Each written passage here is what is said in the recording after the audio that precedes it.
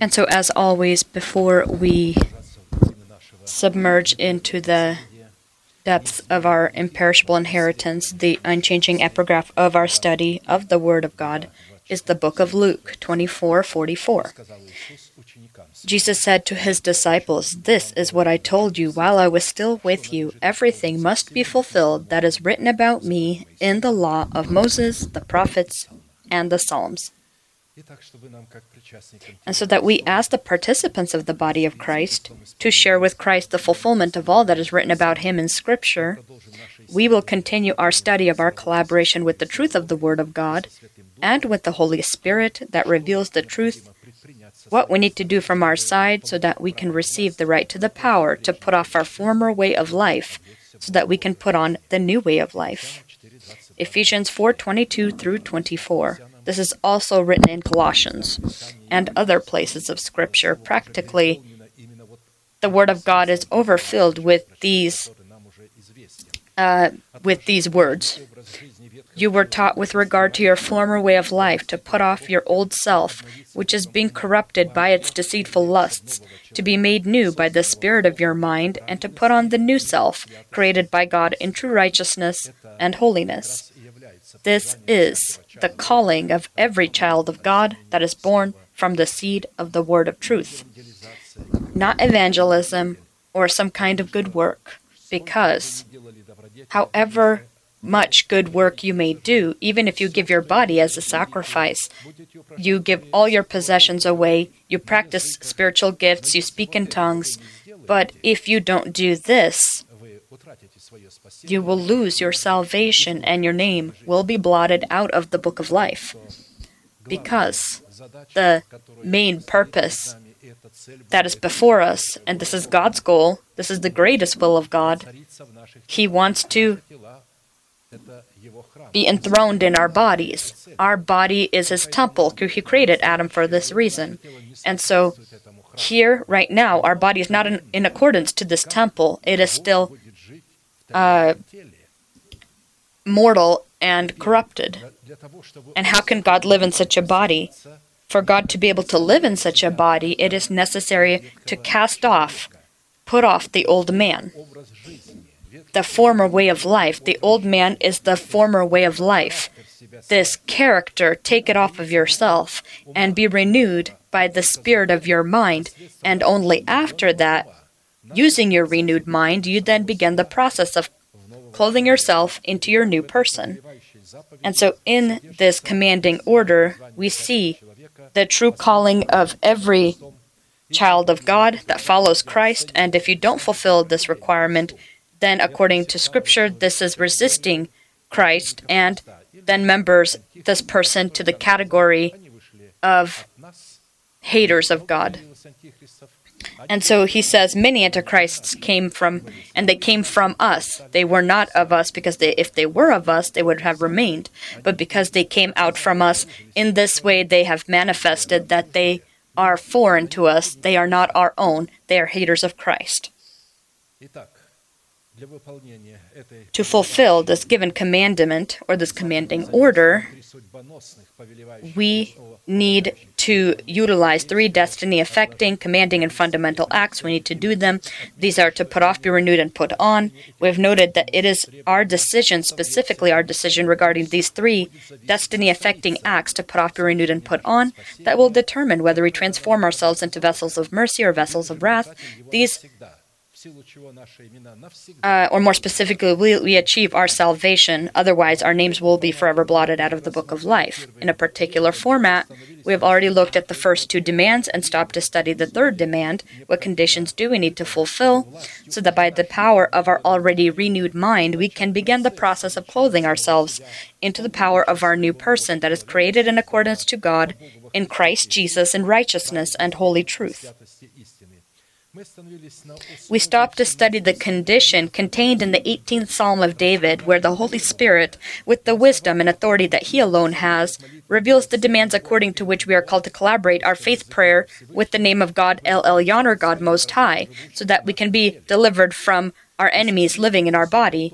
And this essence of this condition consists that in the circumstances of our hardship, when we are putting off the old man, when we are becoming free of our enemies, because all of them are bound to the old person. The old man is a programmable system that contains all of our enemies, the unclean thoughts, desires, and he continually produces them, however much you battle with them. And so when you destroy the manufacturer, the one producing this, these sins, these thoughts, and these desires, the scriptures say this is the most difficult time. At this time, and when during our hardship working to do these things, we can, as David, call upon the Most High God and confess the faith of our heart, saying who God is for us in Christ Jesus, what God has done for us in Christ Jesus, who we are to God in Christ Jesus, and what conditions do we need to fulfill to inherit all that God has done for us in Christ Jesus and by Christ Jesus.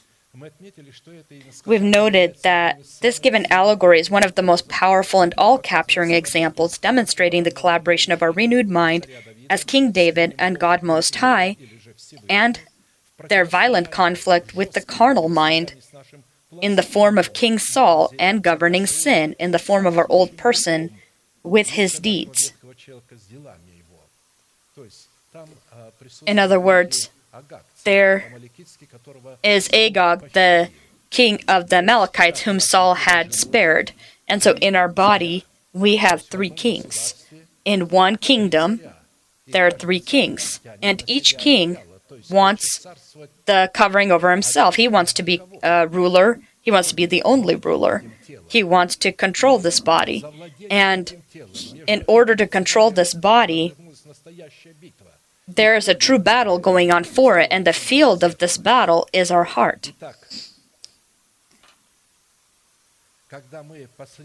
And so we, by the means of confessing the faith of our heart, proclaiming who God is to us in Jesus Christ, what God has done for us in Jesus Christ, and who we are to God in Jesus Christ. At this time, God receives the proper foundation he needs to join the battle for our earthly bodies, so he can shame in our body the governing within it sin, which is the old person by the power of his redemption, and with noise forever thrust him out into hell. Until this does not happen or hasn't happened, we are called to count ourselves dead to sin, living for God, and proclaim that not-existent stronghold of life within our body as existent. And God will account this to us as righteousness.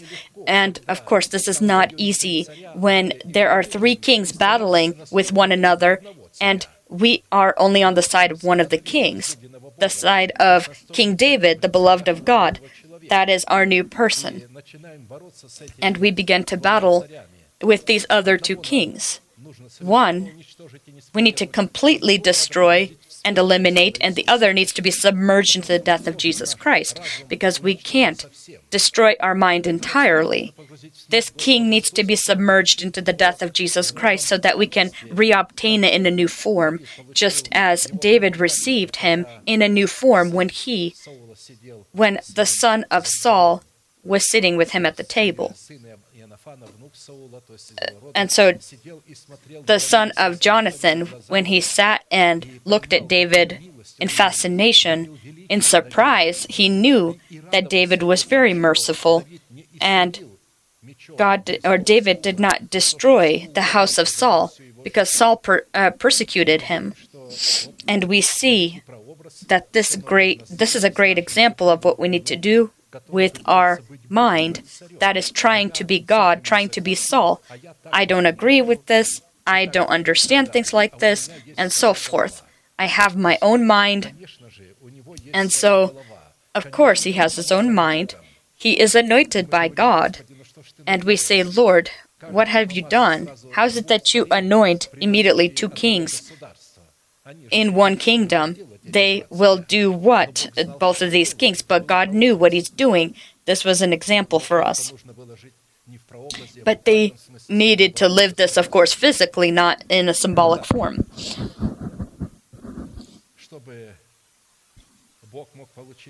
And so that God can receive the proper grounds to join the battle for our earthly bodies, we need to carry on with this battle In its character, the prayer psalm of David contains 3 parts where we see demonstrated an example.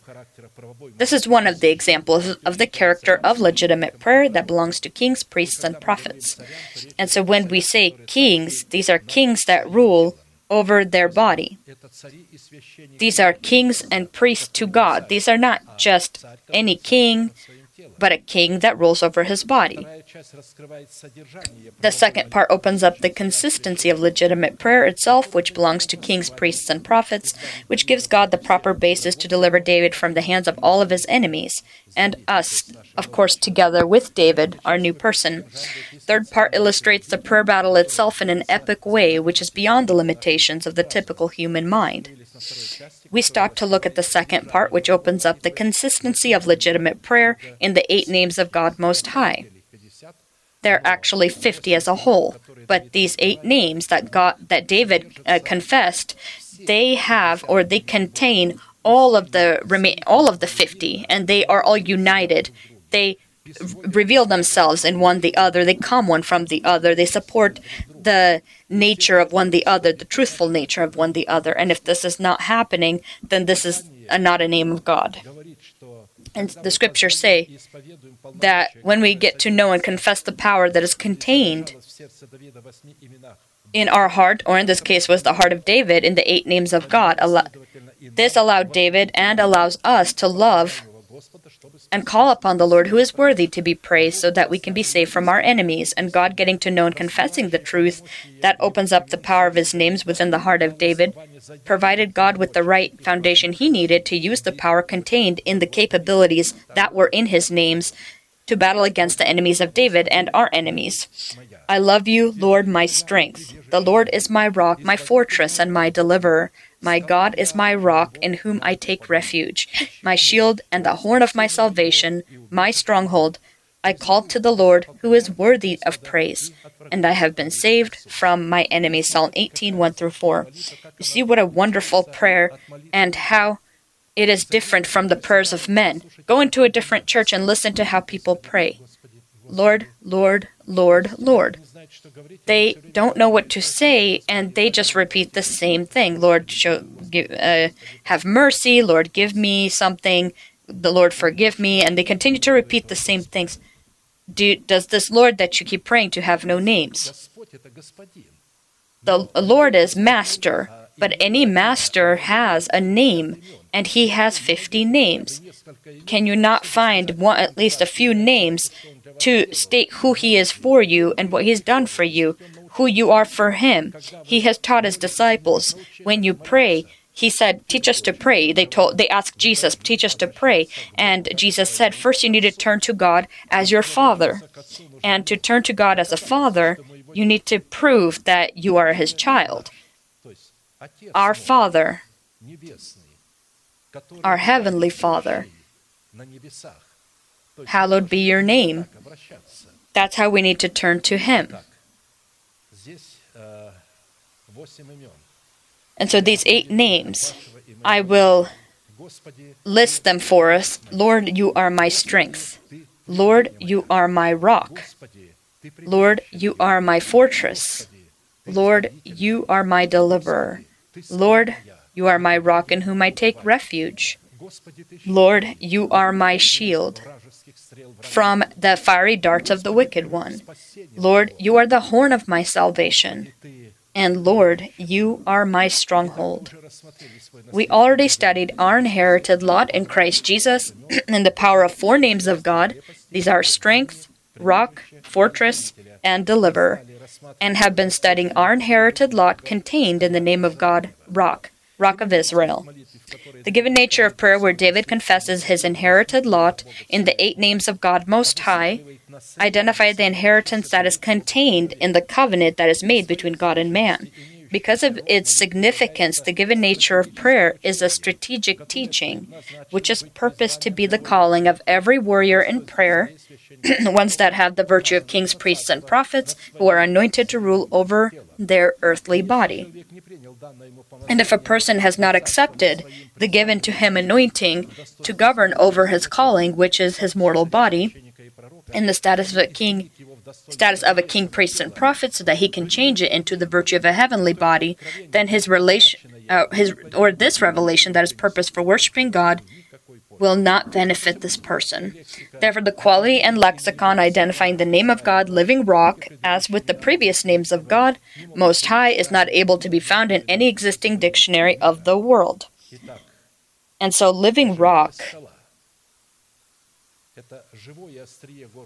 this is a living edge of a cliff, living stone or stone defense, living covering or shadow of a cliff. Living rock bearing victory over the enemy. An elephant tusk, elephant ivory, from which we are required to build within our spirit a throne for the Holy Spirit, so that he can come and sit down, and he will become the stronghold of life in our body. Living rock representing eternal government. Living rock containing the promise of imperishable food. And living rock serving as comfort of peace, that no one can take away and nothing can interrupt it. Not death, not hell, not losses, not illnesses, or anything else can interrupt this peace. In the name of God Rock, we are called to receive the victorious ability to keep and increase our profits that we receive from the invested silver of our salvation, that we have invested so that we can profit. This profit consists of the adoption of our body by the redemption of Christ and is a component of the promise of imperishable food.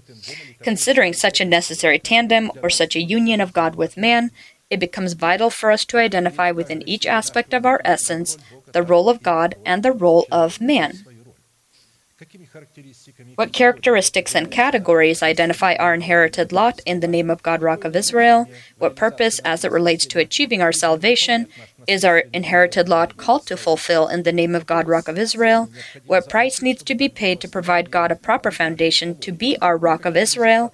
And by what results do we determine that God truly is our rock, as it relates to the achieving of our calling, which our calling is the adoption of our body by the redemption of Christ, which will be a guarantee that we will be raptured and meet the Lord in the air.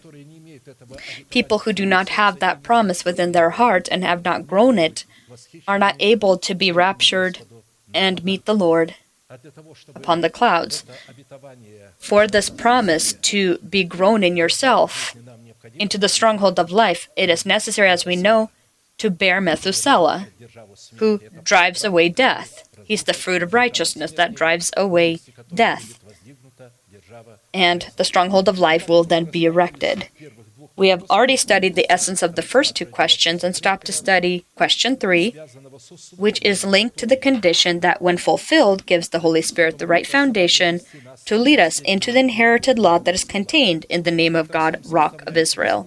We already studied the first 7 of those components of the price, providing God with the right to be our rock, and have now been studying the 8th component of the price, which consists in our decision, our ability to hide from the Philistines in the cleft of the rock, Edom.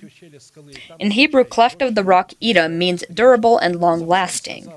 Samson said to them, "Since you would do a thing like this, I will surely take revenge on you, and after that I will cease." So he attacked them hip and thigh with a great slaughter. Then he went down and dwelt in the cleft of the rock, Edom. Judges 15:7-8. We took the central verse, but in order to understand the meaning of it, the symbol of the cleft of the rock, we have been studying the temple of our body, the power of the name of God, Rock of Israel, where we can hide from the uncircumcised Philistines, which are our unclean thoughts and corrupt desires rising against our relationship with God.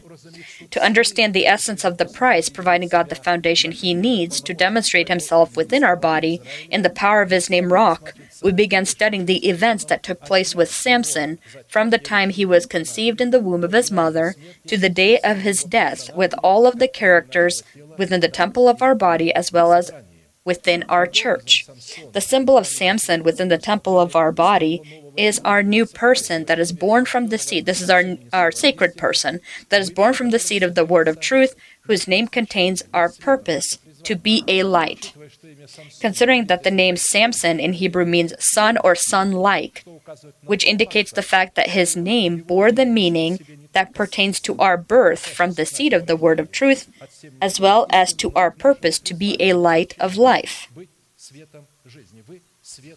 You are a light of the world, and so may your light shine before men, that they may see your good works and glorify your Father who is in heaven. Therefore, the name Samson contains the quality and purpose of our sacred person, that who our soul and our body, for our soul or our body, we should say, is the sun that carries the light of life, as well as for all those around us that we encounter. That means that for those who are in need of light, not everyone is in need of light. Those that are in need of light, they shall receive it from you. Because a mole is not in need of light. He doesn't need it. Light is for the one who has eyes and can see this light, and who understands its meaning. And so the very same purpose that the created by God's Son, that is called to fulfill for the earth, does also our sacred person for our soul and for our earthly body, that is created by God from the dust of the earth, as well as for all those around us. The symbol of the uncircumcised Philistines within the temple of our body is the genetic program of the fallen cherubim that has been passed on to us by the sinful seed of our fathers in the flesh, in the format of uncircumcised thoughts and corrupt desires of the flesh, that are supported by the power of the governing sin, who is our old person, who is a programmable system for the ancient serpent, that we have received as as something genetic that we receive from our fathers. The symbol of the Philistines within our church are the category of unclean and lawless men, including men of the flesh, that are enemies of all that comes from the Spirit of God, and consequently are enemies of warriors in prayer. When Israel cried out to God to be delivered from the Philistines, then God brought forth the judge Samson for Israel, who was called by God to save them from the power of the Philistines. And so you need light. You need a person, an individual who has the sun. And this light is what our new person has upon the condition that he has been grown into full measure of growth in Christ. Until our new person has not yet been grown into the full measure of growth in Christ, he is not able to be a light. He has it in himself, but you need to wait until he becomes this light. And so which indicates the fact that until a person comes to his senses that he is a slave of his unclean thoughts and desires that live within his body, and cries out to God so that he can be delivered from the slavery, God will not have the proper foundation to bring them a person that would be the lips of God, so he can deliver them from the dependence of the Philistines. Furthermore, when Samson became of proper age, the Spirit began to work in Samson in the camp of Dan between Zorah and Eshtaol, as it is written. He began to be led by the Holy Spirit when he became of proper age.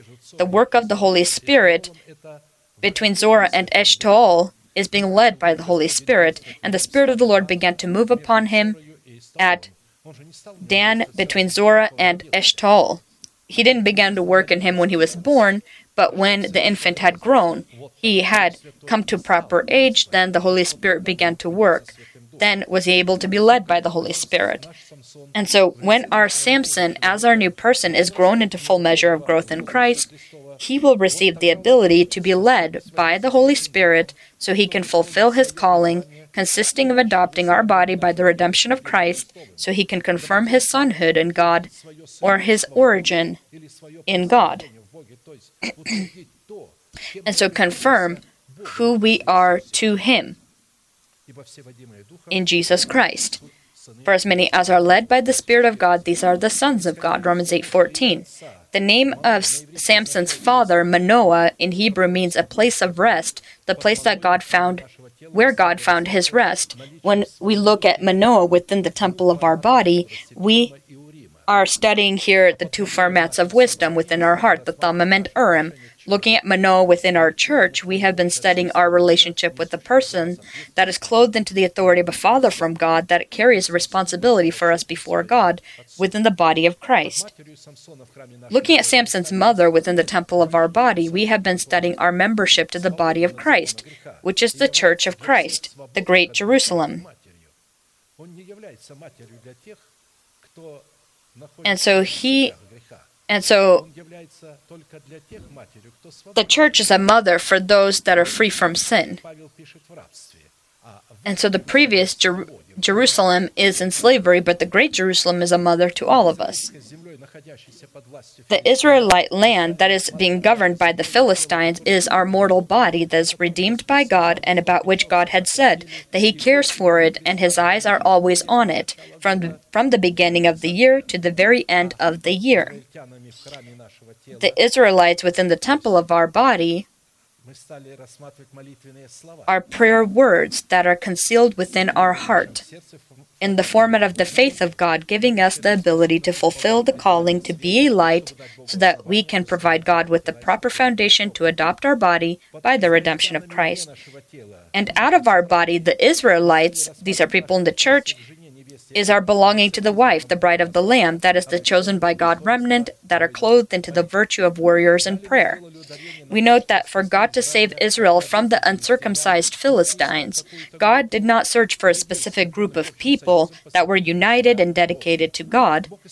God searched for one person, specifically appointed by Him before the creation of the world, that would be able to stand in the breach, that would be able to allow the Holy Spirit to clothe him with the authority of a father from God, so that he can perform the given nature of sanctification through this person, for which he had allocated 40 years. This is symbolic. As soon as a person sanctifies himself, we're talking about a total sanctification for total dedication, God will immediately speak to his heart and will give him the promise that belongs to the door of his hope. This is a nature of sanctification that is called to prepare us to meet with the Lord in the air by destroying the stronghold of death within our earthly bodies, so that we can erect the stronghold of life in its place. And we are called to complete such a destruction of the stronghold of death within our mortal body by growing the fruit of righteousness within our heart, that is Methuselah, who drives away death. This is the meaning of the name Methuselah. When Enoch had bore him, he began to walk before God. He drove away death, and his body became completely different. And so that's why God took him alive. He did not die. Not one of the people before Enoch bore such a fruit, bore fruit to drive away death, but he bore Methuselah, who drove away death. It is this nature of sanctification that is the price, which provides the Holy Spirit with the proper foundation to lead us into our inherited lot that is in the name of God, Rock of Israel. Considering this fact, we conclude that if the nature of our sanctification will not produce the fruit of holiness in the form of the grown by us Methuselah that drives away death, then our sanctification will lose the right to be called or to be sanctification, as it is only by the means of our new person that represents Samson. The Holy Spirit achieved sanctification between Zorah and Eshtaol by subverting the stronghold of death within our body. He led Samson to Timnah, which belonged to the tribe of Judah, that the uncircumcised Philistines took control of by war. Judah needed to rule, the lion from the tribe of Judah. Why he led him there? Because this is referring to the mind of man. But this mind is under the control of uncircumcised Philistines, and it needs to become free. Timnah needs to become free, so that by the renewed mind, the free mind, without the inspiration of either ideas or desires, you can clothe yourself into your new person. Now Samson went down to Timnah and saw a woman in Timnah of the daughters of the Philistines. So he went up and told his father and mother, saying, I have seen a woman in Timnah of the daughters of the Philistines. Now therefore get her for me as a wife. Then his father and mother said to him, Is there no woman among the daughters of your brethren, or among all of my people, that you must go and get a wife from the uncircumcised Philistines? And Samson said to his father, Get her for me, for she pleases me well. But his father and mother did not know that it was of the Lord. Everything that Samson does, he does being inspired by the Holy Spirit, and he never answers before anyone else. He receives a revelation from God, and he goes and does it. And that he was seeking an occasion to move against the Philistines, for at that time the Philistines had dominion over Israel. Before seeking an occasion to move against the Philistines living out of our body, that are the unclean and lawless men that perform division between God and his nation, it is necessary to deal with the Philistines that live within our body, which are our unclean thoughts and our unclean inspirations that are being prompted by our old person. On the way of Timnah, coming to the vineyards of Timnah, a young roaring lion came out to Samson. And the Spirit of God came upon Samson, and he tore the lion apart like he would a young goat. The young lion that roaring went out to Samson symbolizes governing sin within our body. This is our old person, whom Samson, as our new person, tore apart like he would a young goat. The vineyard of Timnah symbolizes the law that discovers sin and gives power to sin. So the old man, using the law which gives power to sin, as this young roaring lion, rules over the sons of Israel. As it is written, the strength of sin is the law. 1 Corinthians 15:56. This is what the old man trusts in. He receives power when he discovers sin and gives power to sin. We note that in nature, the male lion does not roar without reason. By roaring, they pronounce their rights to possess their territory, and in the given situation, to the right to possess our body, which is called to be the temple of the Holy Spirit and a house of the Most High. Therefore, when Apostle Peter spoke about our adversary, the devil, who walks about like a roaring lion, seeking whom he may devour, he meant that by roaring, the devil pronounces his rights over us. To tear apart the roaring lion as you would a young goat means to become free of the power of governing sin within our body,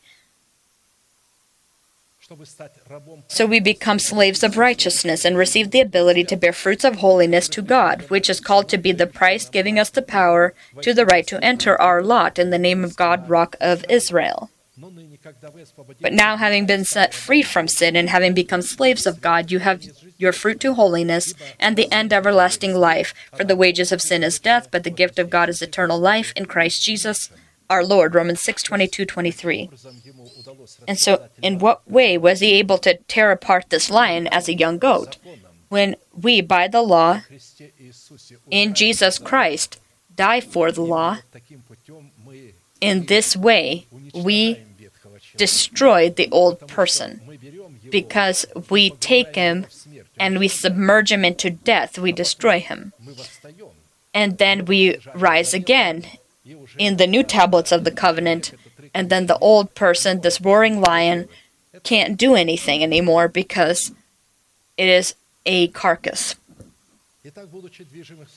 Being inspired by the Holy Spirit, a few days have gone by when Samson went back to take his betrothed bride and went aside to see the carcass of the lion, and there he saw a swarm of bees and honey in the carcass.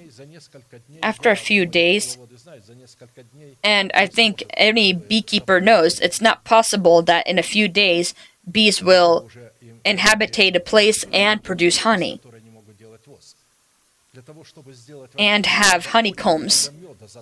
You need a lot of honey, you need time in order to make the honeycomb, and they're filled with honey, and it's in this carcass of the lion, which is not a natural event. This is supernatural.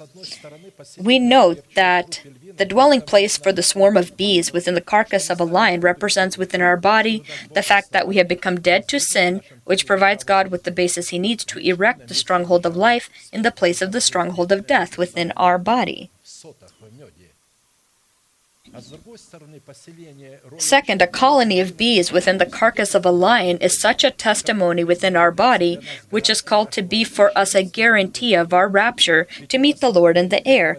For we are studying this lion in ourselves, and when we kill him in ourselves.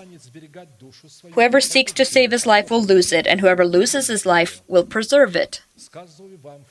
I tell you, in that night, there will be 2 men in one bed, the one will be taken and the other will be left. 2 women will be grinding together, the one will be taken and the other left. 2 men will be in the field, the one will be taken and the other left. And they answered and said to him, Where, Lord? So he said to them, Wherever the body is, there the eagles will be gathered together. Luke 17:33-37. And so the smell of the carcass, and so the angels of God will know exactly who to come to accompany you. It's not that they will have to carry you. You'll have the ability to fly as the angels do when that time comes. When Christ comes, you will receive the ability. They will just accompany you. As these will be very special angels that will accompany the bride of the Lamb to the groom, to meet the groom upon the clouds. Tearing apart the young roaring lion as he would a small goat within the boundaries of the vineyard of Timnah, Samson received the ability to confront the Philistines that inhabited Timnah, who were supported by the power of governing sin, that is the old person. They were subverted as that young roaring lion. The symbol of the Philistine woman that lived in Timnah, whom Samson married, implies the symbol of our emotional sphere. Our emotional sphere of our soul, who, because governing sin within our body as the roaring lion has been torn apart as a young goat, temporarily has moved under the control of our sacred person. Temporarily. Because when God when He created man, He didn't mean that the Spirit of God would rule the emotional aspect of the soul. He meant that for the mind to be able to control the emotional aspect or emotional sphere of our soul, and the Spirit will control the mind. But as the mind is not yet renewed, then temporarily He takes her as wife. He takes control of his emotions, so he not live by emotions but by faith. And so people who live with their emotions, they say, I feel the Lord has abandoned me, I feel He's not here, I feel He's not close. And it says that their emotions are under the control of unclean Philistines, the old person. And so they govern over these our emotions. But when the young roaring lion is destroyed, he's torn apart inside, this governing sin, then the feelings become free of this governing sin, and they no longer depend. They no longer need to feel anything when it comes to God. They'll just know and follow. Feelings have to follow as a very disciplined, a good horse that follows his master around. And so, in accordance to the implemented by God order, control over the sphere of our emotions is called to belong to our mind that has been renewed by the spirit of our mind. As a result of this fact, the reasonable aspect of our soul, who is the father of the Philistine woman, has lost its power over our body, giving way to the power of the Thummim and Urim that abides within our sacred person, who is Samson. And so when Samson took her, then the power of the father he lost that power. And so this is symbolic here of the uncircumcised mind. He stopped having control over her because she had been moved over under the control of the new person. But now, this mind, you still need to work with them. You need to clothe them. You need to justify them. So his father went down to the woman, and Samson gave a feast there, for young men used to do so. And it happened when they saw him that they brought 30 companions to be with him. Judges 14:10-11. They chose 30 companions that were in accordance to his status and accordance in accordance to his position. As he was a prince of Israel, they selected 30 Philistine princes. And they weren't just simple men, they were those that would be in accordance to his status. First, the wedding feast was paid with Samson's money, and the organizer of this wedding feast was Samson. And so what comes from our spirit, we receive in our spirit of revelation, and the spirit then feeds our mind, and the mind feeds our body. This is the wedding feast. When we hear the word of God, then it goes into our spirit, and this is Samson, our spirit. He is in control of this feast, this wedding feast. The wedding feast is when we receive the adoption, the promise about the adoption of our body. That will be the guarantee of our rapture. Second, not just anyone from Timnah who desired to go was able to attend this wedding feast, but only those who were invited to attend, and additionally those who were in the family of the fathers, or those whom they knew maybe more personally. By the law of that time, each one that was invited was given wedding clothes. They were given specific clothing. Today they give an invitation, but then they gave wedding clothes. And people, someone would stand at the front and allowed entry to those who had on this wedding clothes. He knew that this wedding clothes had specific symbols or signs of whomever had invited them. Third, the wedding feast happened in Timnah, in the land of the tribe of Judah that is under the control of the Philistines. Here we see that it happened in the mind of man, in Timnah.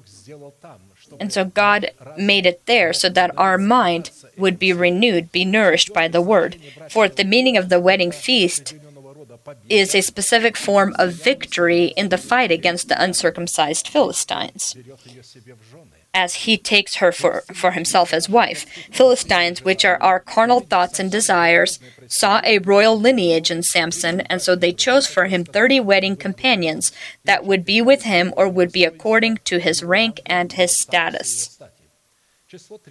The number 30 is a symbol of priesthood, as according to the implemented by God law, a person whom comes from the line of Levi and the family of Aaron would be able to join the priesthood when he is 30 years old.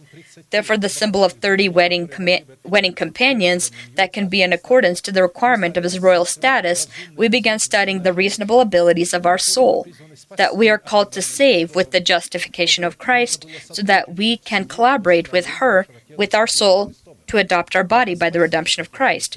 We need to save these 30 wedding companions. And so our mind, we need to save them. These are these 30 companions. The strategy of our new person that is called to save with the justification of Christ, the reasonable abilities of our soul. And so if you know that, as you already know, that Samson gave them a riddle to solve, and he offered 30 linen garments, sindons is what they're called, and 30 changes of clothing. And the Holy Spirit pursued the goal to confirm or to establish his status as a king and a priest that he already had over the reasonable and emotional abilities of our soul.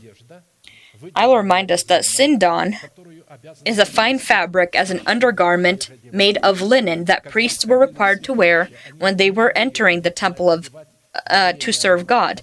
They could not wear it in their everyday at home, but only when they entered into the temple to serve God. Such garments were highly valued, not just in Israel, but in the entire ancient world. A simple person in Israel, as well as amongst the Philistines, did not have undergarments like these.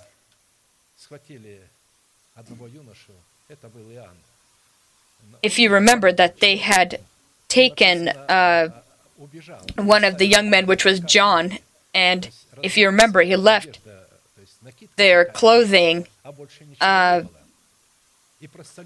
with them, and he ran away naked, and so the only thing they had is that one layer.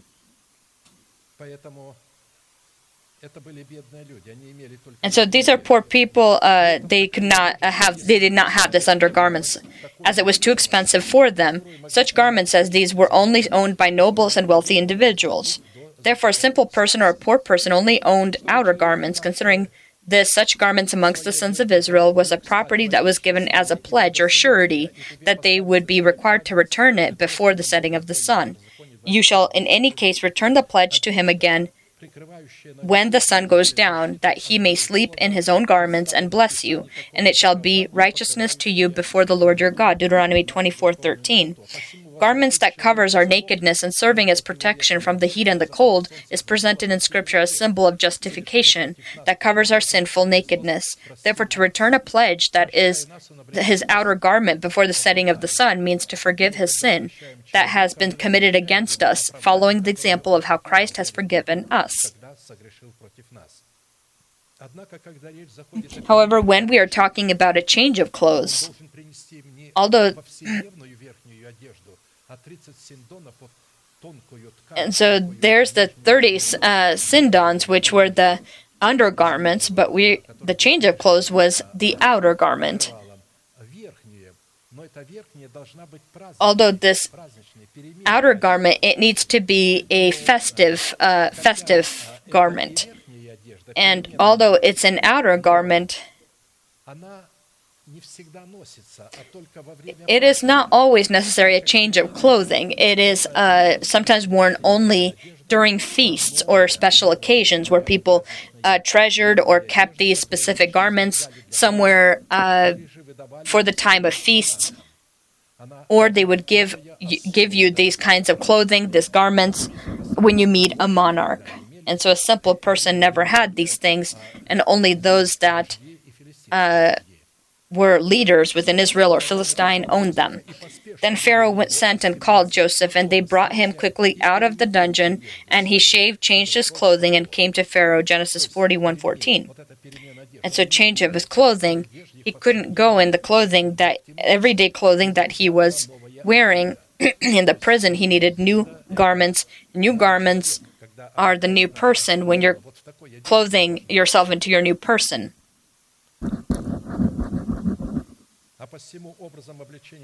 And so the change of garment is to remove the old garment and put on the new garment so that we can meet with the Lord. The symbol of clothing into such change of clothes is the symbol of clothing our body into our new person, the carrier and representative of the resurrection of Christ. The riddle of Samson that he posed to the 30 wedding companions that were with him all 7 days of the wedding feast consisted in saving their soul in the format of its reasonable abilities. Out of the eater came something to eat, and out of the strong came something sweet.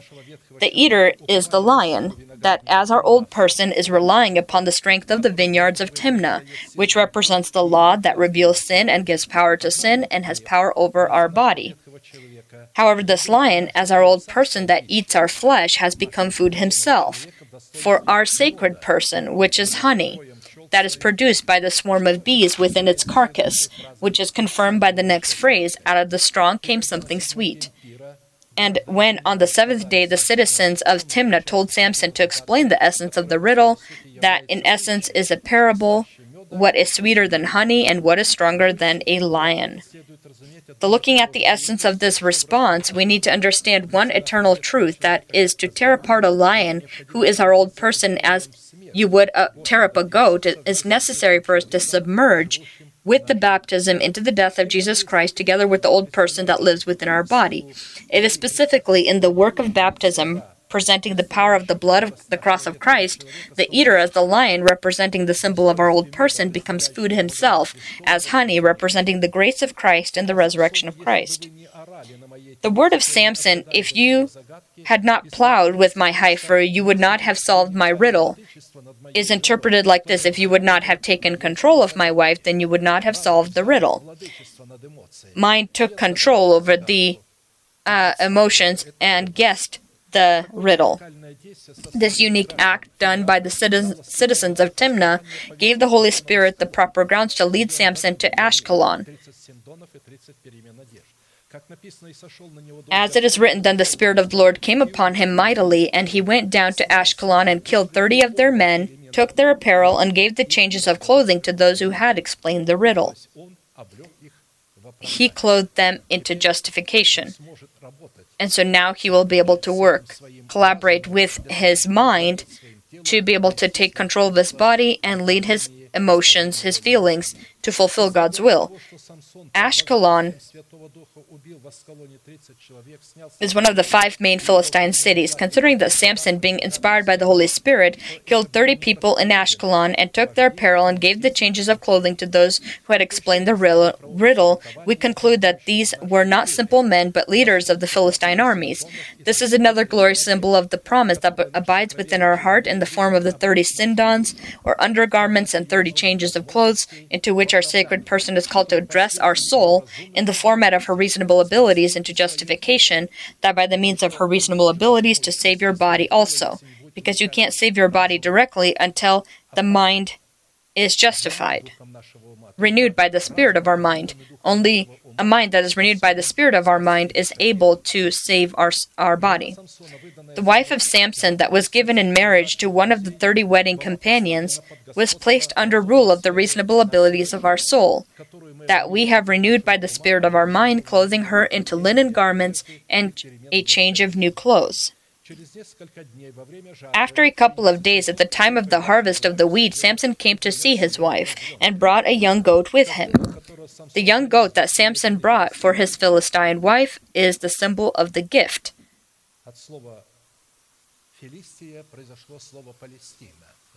And so from the word Philistia, it came the word Palestine, because the Philistines lived there, and so the land of the Philistine was Palestine. The Philistines were from the Canaanites. They came from Canaan, and so the land either was called Canaanite or Canaan or Philistine. But when it was taken over, it stopped being called Palestine and became the land of Israel. The very same land, the same body.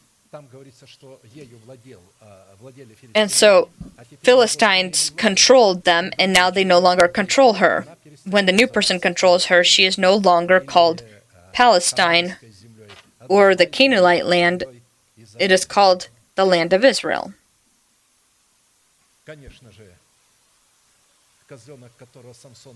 And so the young goat that Samson brought for his Philistine wife is the symbol of the gift of the all-forgiving grace of God that is given to our soul upon the condition of the covenant that is made with God. This symbolically, the harvest of the wheat at the time when Samson brought the young goat for his Philistine wife is a special form of sanctification that is presented in a specific time frame, that is at the door of the week of Daniel, that for the chosen by God remnant will be a sign of the coming end of the age. And so this will happen at the door of the week of Daniel, because the week will start when our body is clothed into the new person. The first day of the week, all of us who have received in themselves the promise of the adoption of his body, that has kept it, has grown it, this promise, and lived in this wilderness of sanctification, everyone in that day will be clothed into their new person.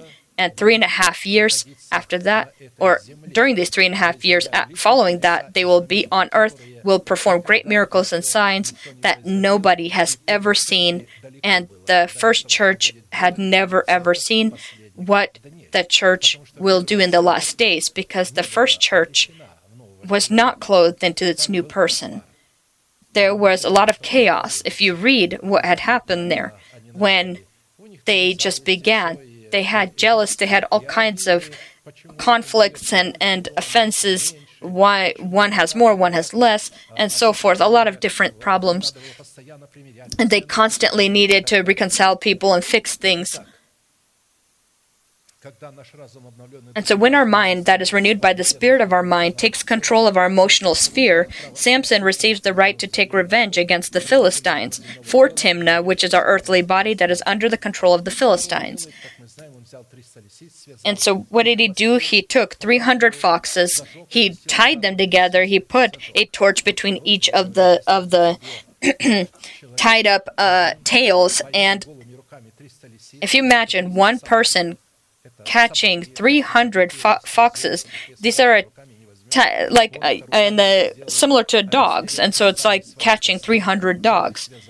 And so he tied them if you can imagine, and he put a torch between them. He lit the torches, and they all ran and burned the fields. With our mind, it's hard to imagine, but when you tell people of the world, they'll say, don't say such foolish things, it's not possible. But it is possible. Your prophets, O Israel, are like the foxes to the ruin. You don't stand in the breach for the house of Israel. And so Christ said, you can't be my disciple because you have holes for foxes.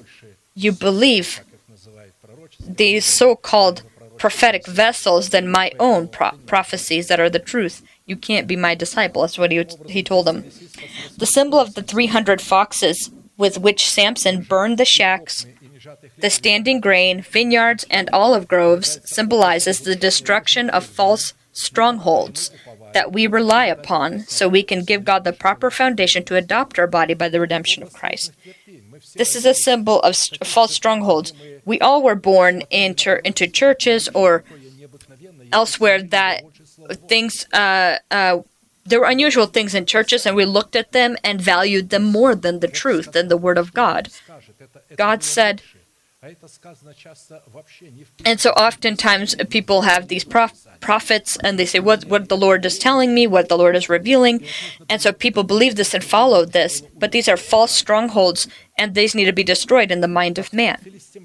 The Philistines' response to Samson's burning of the shocks, standing grain, vineyards, and olive groves was that they went and burned with fire his former wife and her father. And then Samson broke their hips and thighs and then went down and dwelt in the cleft of the rock Edom.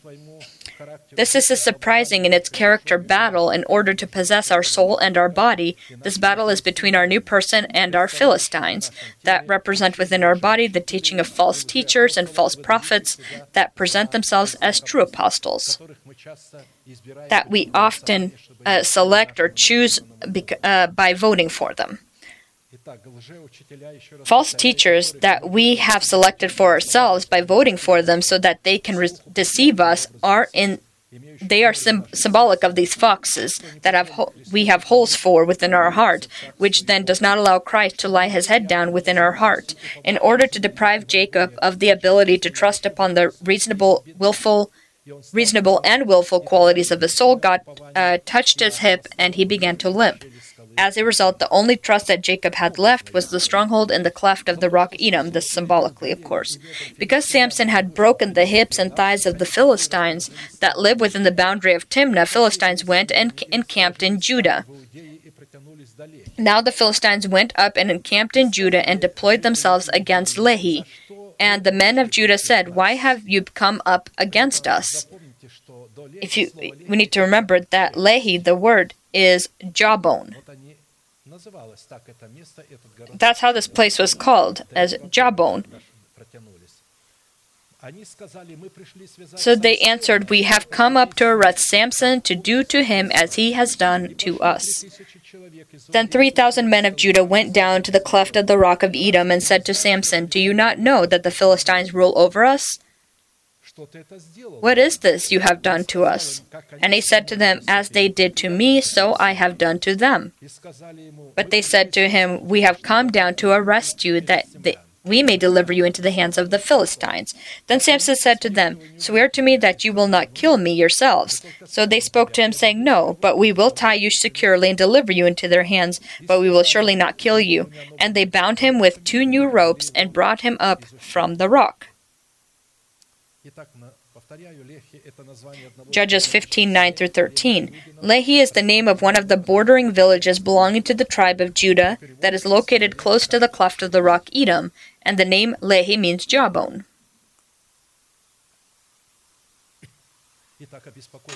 Therefore, the concerned citizens of Judah, seeing the army camp of the Philistines that has come against them, and in number the army is reaching all the way to the border of the village Lehi, asked them, "Why have you come up against us?" The Philistines responded, saying, "We have come to arrest Samson, to do to him as he has done to us." We need to pay attention to the goal that the Philistines pursued. This is in their words, "We have come up to arrest Samson." to do to him as he has done to us. We can conclude that by Samson breaking the hips and thighs of some of the Philistines, he deprived them of hope upon their own strength, and in this way he arrested them. Therefore, the Philistines had the goal of arresting Samson, to deprive him of the ability to trust upon the strength that he had. And then 3,000 people from Judah went to the cleft of the rock Edom to arrest him and give him into the hands of the Philistines. These 3,000 Judeans represent the symbol of our mind. That is anointed to rule over Israel, which is a symbol of our body. If you can remember, we already became familiar with a similar situation that had to do with David, the anointed by God king over Israel, a warrior in prayer, and his situation with Saul, a king also anointed by God over Israel who was not a warrior in prayer. Studying David, we learned that he symbolized our new person, the anointed king over our body, the symbol of Saul, with the chosen by him army, 3,000 men, a king also anointed by God over our body. We studied the reasonable abilities of our soul, and they pursued David.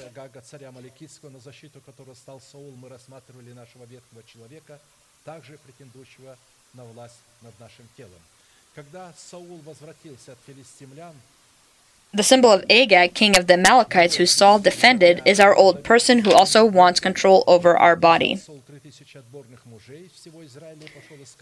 1 Samuel 24, 1-6. Now it happened when Saul had returned from following the Philistines that it was told him, saying, "Take note, David is in the wilderness of En-Gedi." Then Saul took 3,000 chosen men from all Israel and went to see David and his men on the rocks of the wild goats. So he came to the sheepfold by the road where there was a cave, and Saul went in to attend to his needs. David and his men were staying in the recesses of the cave. Then the men of David said to him, "This is the day of which the Lord said to you, Behold, I will deliver your enemy into your hand, that you may do to him as it seems good to you." And David arose and secretly cut off a corner of Saul's robe. Now it happened after that David's heart troubled him because he had cut Saul's robe. And he said to his men, "The Lord forbid that I should do this thing to my master, the Lord's anointed, to stretch out my hand against him, seeing he is the anointed of the Lord." The symbol of 3,000 men that came from Judah to the cleft of the rock Edom in order to arrest Samson and give him into the hands of the Philistines is our uncircumcised mind as Saul that is anointed to rule over our body.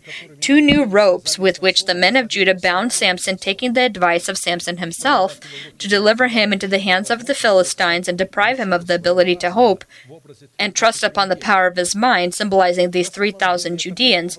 The 2 ropes are a symbol of 2 immutable things that lead us behind the veil of the temple.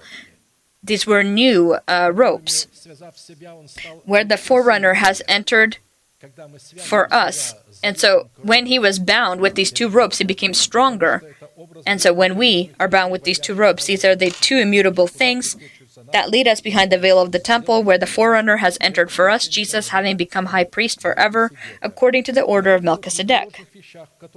That by 2 immutable things in which it is impossible for God to lie, we might have strong consolation who have fled for refuge to lay hold of the hope set before us. This hope we have as an anchor of the soul, both sure and steadfast, and which enters the presence behind the veil, where the forerunner has entered for us, even Jesus having become high priest forever according to the order of Melchizedek, Hebrews 6:18-20. The 2 new things that bring us behind the veil of the temple is the truth about the blood of Christ and the truth about the cross of Christ, as the 12 unleavened breads upon the golden table of showbreads. These 2 things truly bind our trust upon our reasonable abilities, in order to give us a foundation and opportunity to obtain a fresh jawbone of a donkey for the confrontation and victory over the Philistines. And so these 2 new ropes bind us so that we not trust upon our mind or the abilities of our mind, so that we can trust upon God. Judges 15:14-17. When he came to Lehi, the Philistines came shouting against him. Then the Spirit of the Lord came mightily upon him. And so they're leading them. If you can imagine, these 3,000 people, these Judeans, are leading Samson, this mind And so the Spirit of the Lord came mightily upon him, and the ropes that were on his arms became like flax that is burned with fire, and his bonds broke loose from his hands. He found a fresh jawbone of a donkey, reached out his hand and took it, and killed 1,000 men with it. Then Samson said, "With the jawbone of a donkey, heaps upon heaps, with the jawbone of a donkey, I have slain 1,000 men." And so it was, when he had finished speaking, that he threw the jawbone from his hand and called that place Ramath-lehi. And so the place of the jawbone, he named it. Although a donkey is an unclean animal, it was able to be used for riding and for carrying heavy items. Donkey is a symbol of our body that in the state of corruption cannot inherit the kingdom of God, however is the carrier of the interests of the will of God and carrier of the gifts of the Holy Spirit. In Scripture, the symbol of the donkey in the form of our body that is redeemed by the blood of the cross of Christ is a symbol of peace between God and man. Jesus came in upon such a donkey into Jerusalem that no one had ridden upon. No one had ever ridden upon that donkey. He showed that he is the master and lord of our body, which is why he came in on a donkey. From this we conclude that the symbol of the fresh jawbone of a donkey that Samson used to kill within his body 1,000 Philistines, representing the uncircumcised thoughts and desires of the flesh, is the quality of our gentle tongue, one of the members of our body that is presented to God, a living sacrifice, wholly acceptable to God for good service. Jawbone is a symbol of our tongue, because in this place is our tongue. He took this jawbone and killed, and this was the jawbone of a donkey that was already killed.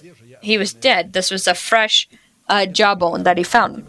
Beseech you, therefore, brethren, by the mercies of God, that you present your bodies a living sacrifice, wholly acceptable to God, which is your reasonable service. And do not be conformed to this world, but be transformed by the renewing of your mind, that you may prove what is that good and acceptable and perfect will of God. Romans 12:1-2.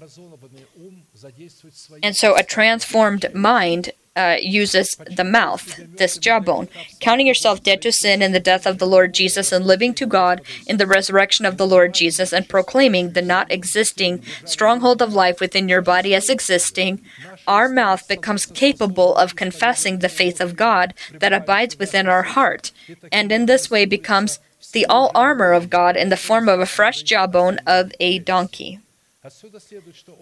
From this we can conclude that the symbol of a fresh jawbone of a donkey is the result.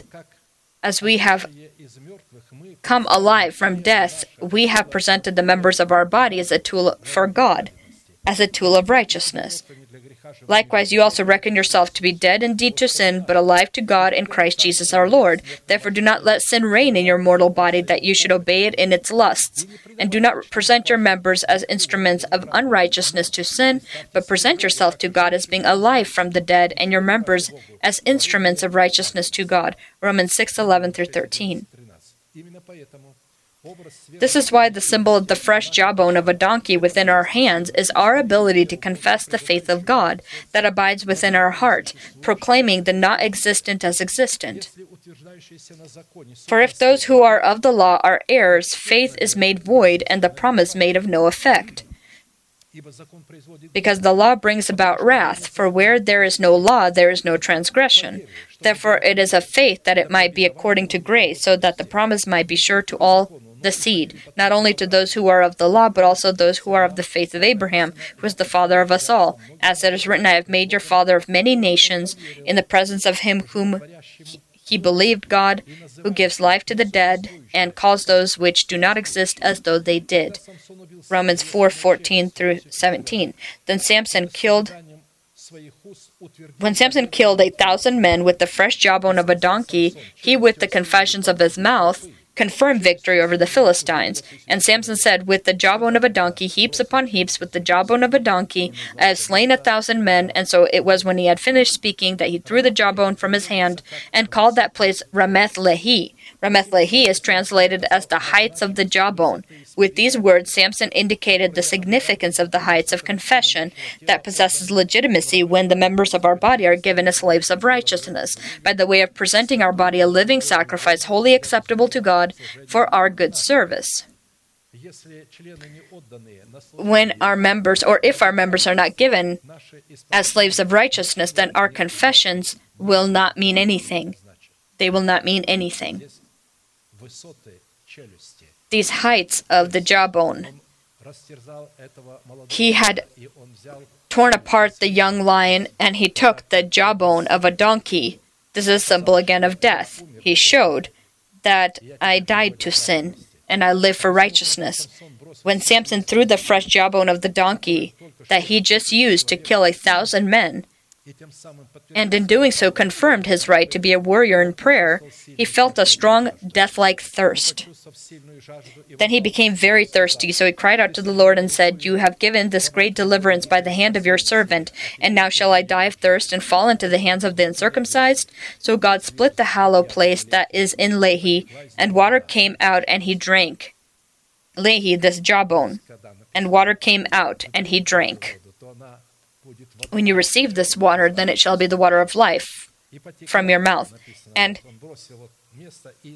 so that place where he threw the jawbone, that's the place.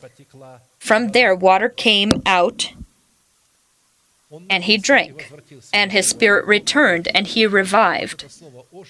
And so this word, he revived, he resurrected, technically. He destroyed with the death of the Lord Jesus Christ. When we, with the death of the Lord Jesus, die by the law, for the law, to be resurrected from the dead, you need to drink this water. Therefore, he called its name En Hakor, which is in Lehi to this day. And he judged Israel 20 years in the days of the Philistines. Judges 15:18 through 20. The reason for the strong thirst of Samson was that by throwing the fresh jawbone of a donkey on the ground that he fought with, so his body can be adopted by the redemption of Christ in his resurrection, symbolized the death of the Lord Jesus in his mortal body. If the strong thirst that testified about the absence of the resurrection of Christ within the body of Samson is not quenched by God, then the battle with the Philistines for the right to possess his body would have been lost. Although he overcame, he said, "But now I will die from thirst, and they will come, these uncircumcised Philistines, and I will fall into their hands."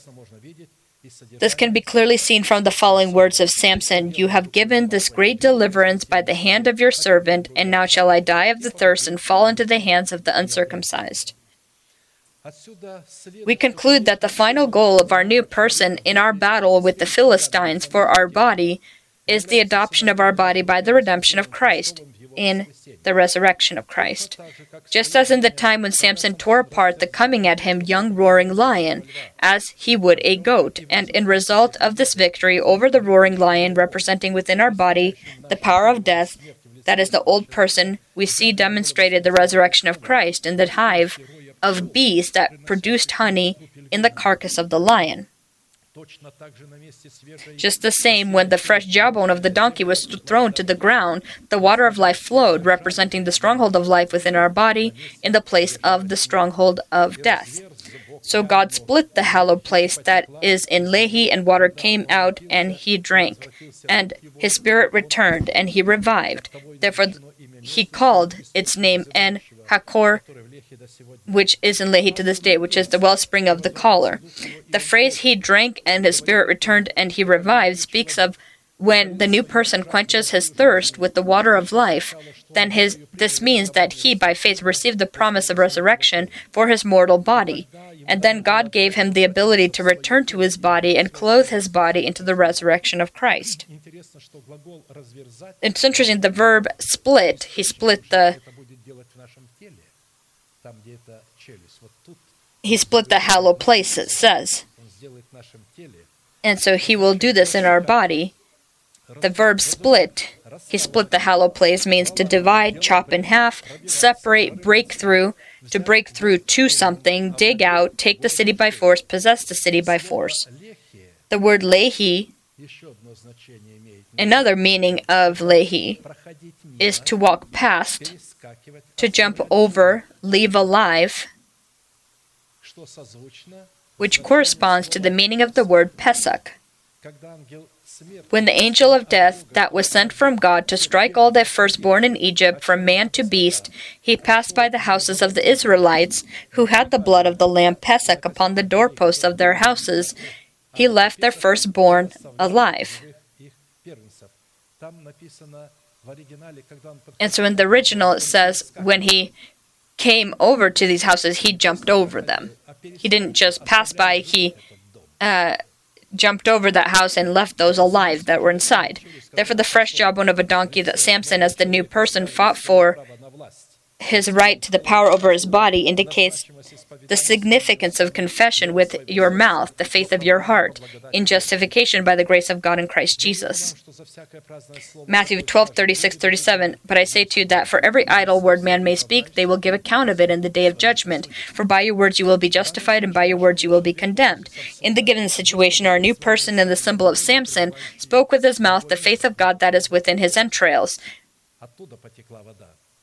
And so by this jawbone, that's where the water came, with which he justified himself before God, and in this way gave God the proper foundation to demonstrate the victory of life upon that place that previously contained the victory of death. And the most important thing that we need to pay attention to is that his state of great thirst gave God the proper foundation to open up the hole in Lehi upon the place of the thrown jawbone of a donkey. On the last day, that great day of the feast, Jesus stood and cried out, saying, If anyone thirsts, let him come to me and drink. He who believes in me, as the scripture has said, out of his heart will flow rivers of living water. John 7:37-38. Great thirst always comes with temporary suffering that are not in comparison to the great glory that will be opened up in our mortal body. And so, destroying forever memory about death and about suffering.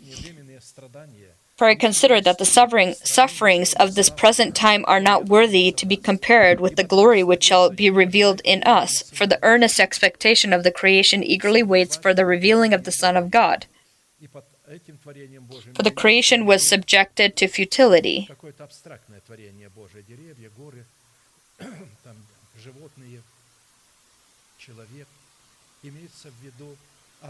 And so, these creations that it's referring to here is not something abstract like trees or people. It's the creation it's referring to here are the angels of God. For the earnest expectation of the angels eagerly waits for the revealing of the Son of God. For the creation was subjected to futility, not willingly, but because of him who subjected it in hope. And so when an angel becomes a servant of a mortal body, he waits until our body becomes immortal, because it's very difficult to serve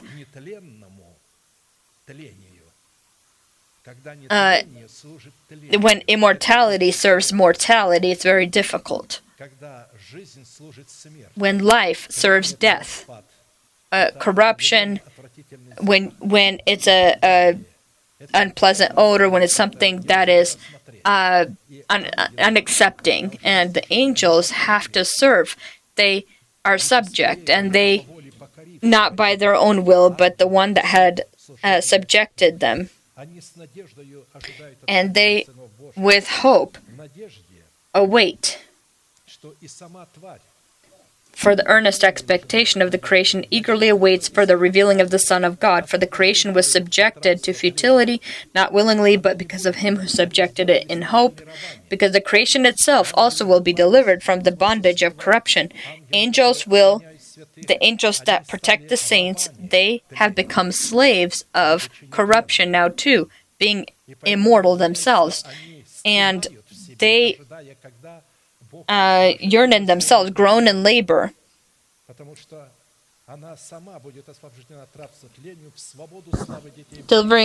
delivered from the bondage of corruption into the glorious liberty of the children of God. For we know that the whole creation groans and labors with birth pangs together until now.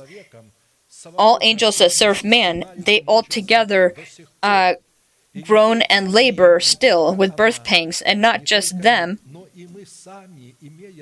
Not only that, but we also, who have the first fruits of the Spirit, even we ourselves grown within ourselves, eagerly waiting for the adoption of the redemption of our body. God made us rulers over His creation. And so we, as it says here, we also groan together with them. Romans 8:18 through 23.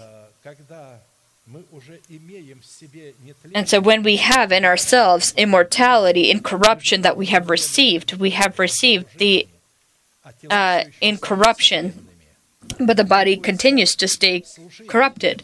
We need to serve this body, and we in ourselves groan, waiting for the adoption of our body.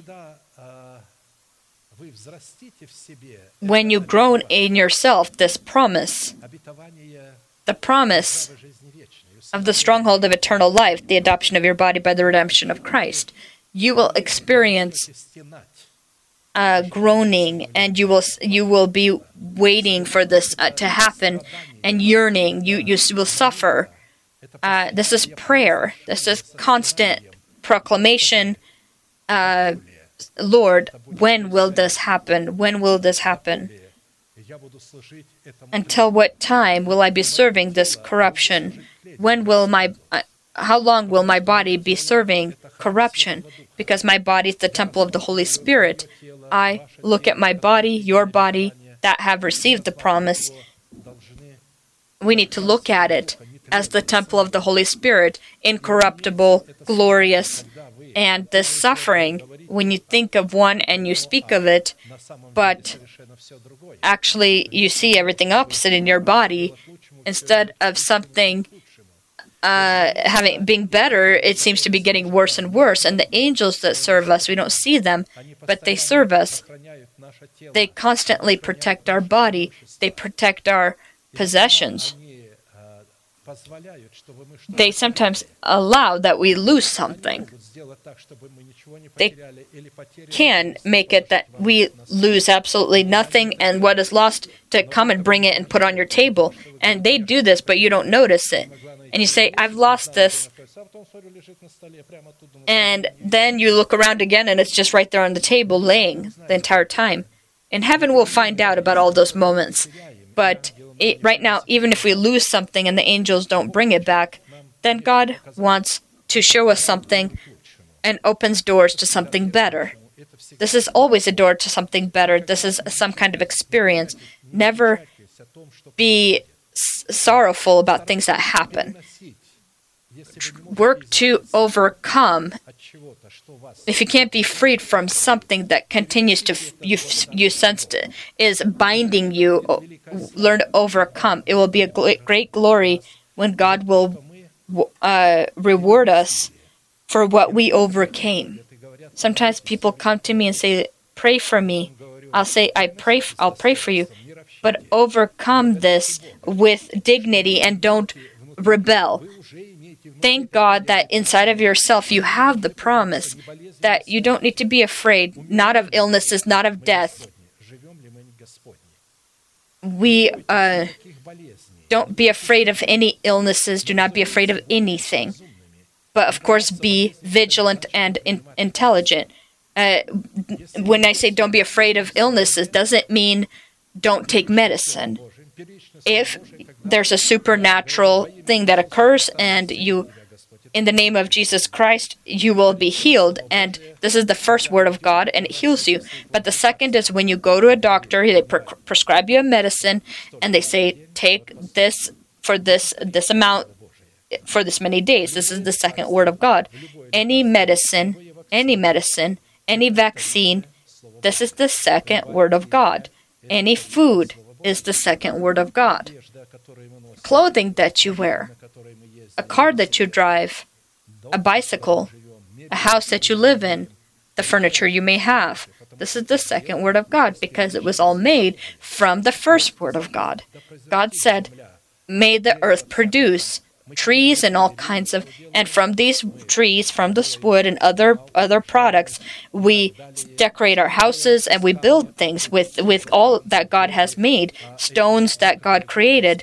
You build a masonry there are entire mountains that are made of a marble, and when I was in Italy, I was very surprised. There literally are mountains, and they're literally opened marble, and they slice it with specific machines, with specific tools, and we use all of these products, clay, and you make bricks.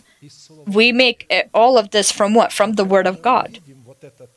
And so when you see this miracle of God, that God had allowed us, that second Word of God, to use it, and those who are pretty much dreamy by nature, and that the reason that happens is because they don't have a person that would be able to speak to them God's word. They follow after various voices and listen to whatever they want to hear, and they always have fear. What will happen? What will happen if you receive the second Word of God? What will happen? When you receive it as the second Word of God, you understand what will be. You don't receive it with fear. You say, "Thank you, Lord, for that second Word of God." It's a secondary Word of God. And when you say, "Oh no, it's not going to work, it's not going to work," of course it's not going to work, because you don't receive it as that secondary word that God gives. You don't see God's wisdom in that. God created the heavens and the earth, and from this earth, He created us together, and He gave us the ability from this earth to eat, to be clothed, to be well, to build homes, technology, and everything else. May the Lord bless you with His mercy, as with the first word that you just heard, and the second. Use the one and the other with wisdom that God gives you. Let us bend our knees, and who can't, maybe their heads, and thank God for the word that we were able to receive today. Heavenly Father, in the name of Jesus Christ, I thank you again and again for the great opportunity and grace that I can stand upon this place with your nation, that you have appointed this place to worship you. You appointed this place so that here we can receive your revelations, that first word of God, that we, according to your wisdom, can see and by faith receive that secondary word as well, by which you will work in miraculous ways for us. May your mercy be a blessing for your people. May their hearts and their minds be blessed. May they see within their mouth this throne jawbone with which they've killed how many Philistines with their confessions. They have succeeded much. Allow them that by their confessions living water may flow, that this living water can clothe them into the healing power, into fearlessness. The whole world is in fear because of wars, illnesses, starvation. But we thank you that we're delivered from these fears. We know you will take care of us during any famine, and you will protect us if there are any revolutions or wars. May the greatness of your word, your name, be lifted up in us, our great God, Son, and Holy Spirit. Amen. Our Father in heaven, hallowed be your name. Your kingdom come. Your will be done on earth as it is in heaven. Give us this day our daily bread, and forgive us our debts as we forgive our debtors. And do not lead us into temptation, but deliver us from the evil one. For yours is the kingdom, and the power, and the glory, forever. Amen. Before we proclaim our unchanging manifestation, I want to show you something. Pay attention to the song we just sang. We sang about the 12 gates that go to Jerusalem. And you know, this is a symbol of our mouth also. We are that city, as the church is a city, and each person is a city. And to enter into this city, We can by using our mouth. The Lord enters by listening to what we say, and so does Satan. When we confess God's faith by these words, God then enters. And for you to see that your lips are not just, they're also in the 12 pearly gates, as well as the jawbone of the donkey. And so now let us proclaim our manifestation. Now to him who is able to keep you from stumbling and to present you faultless before the presence of his glory with exceeding joy, to God our Savior, who alone is wise, be glory and majesty, dominion and power, both now and forever. Amen.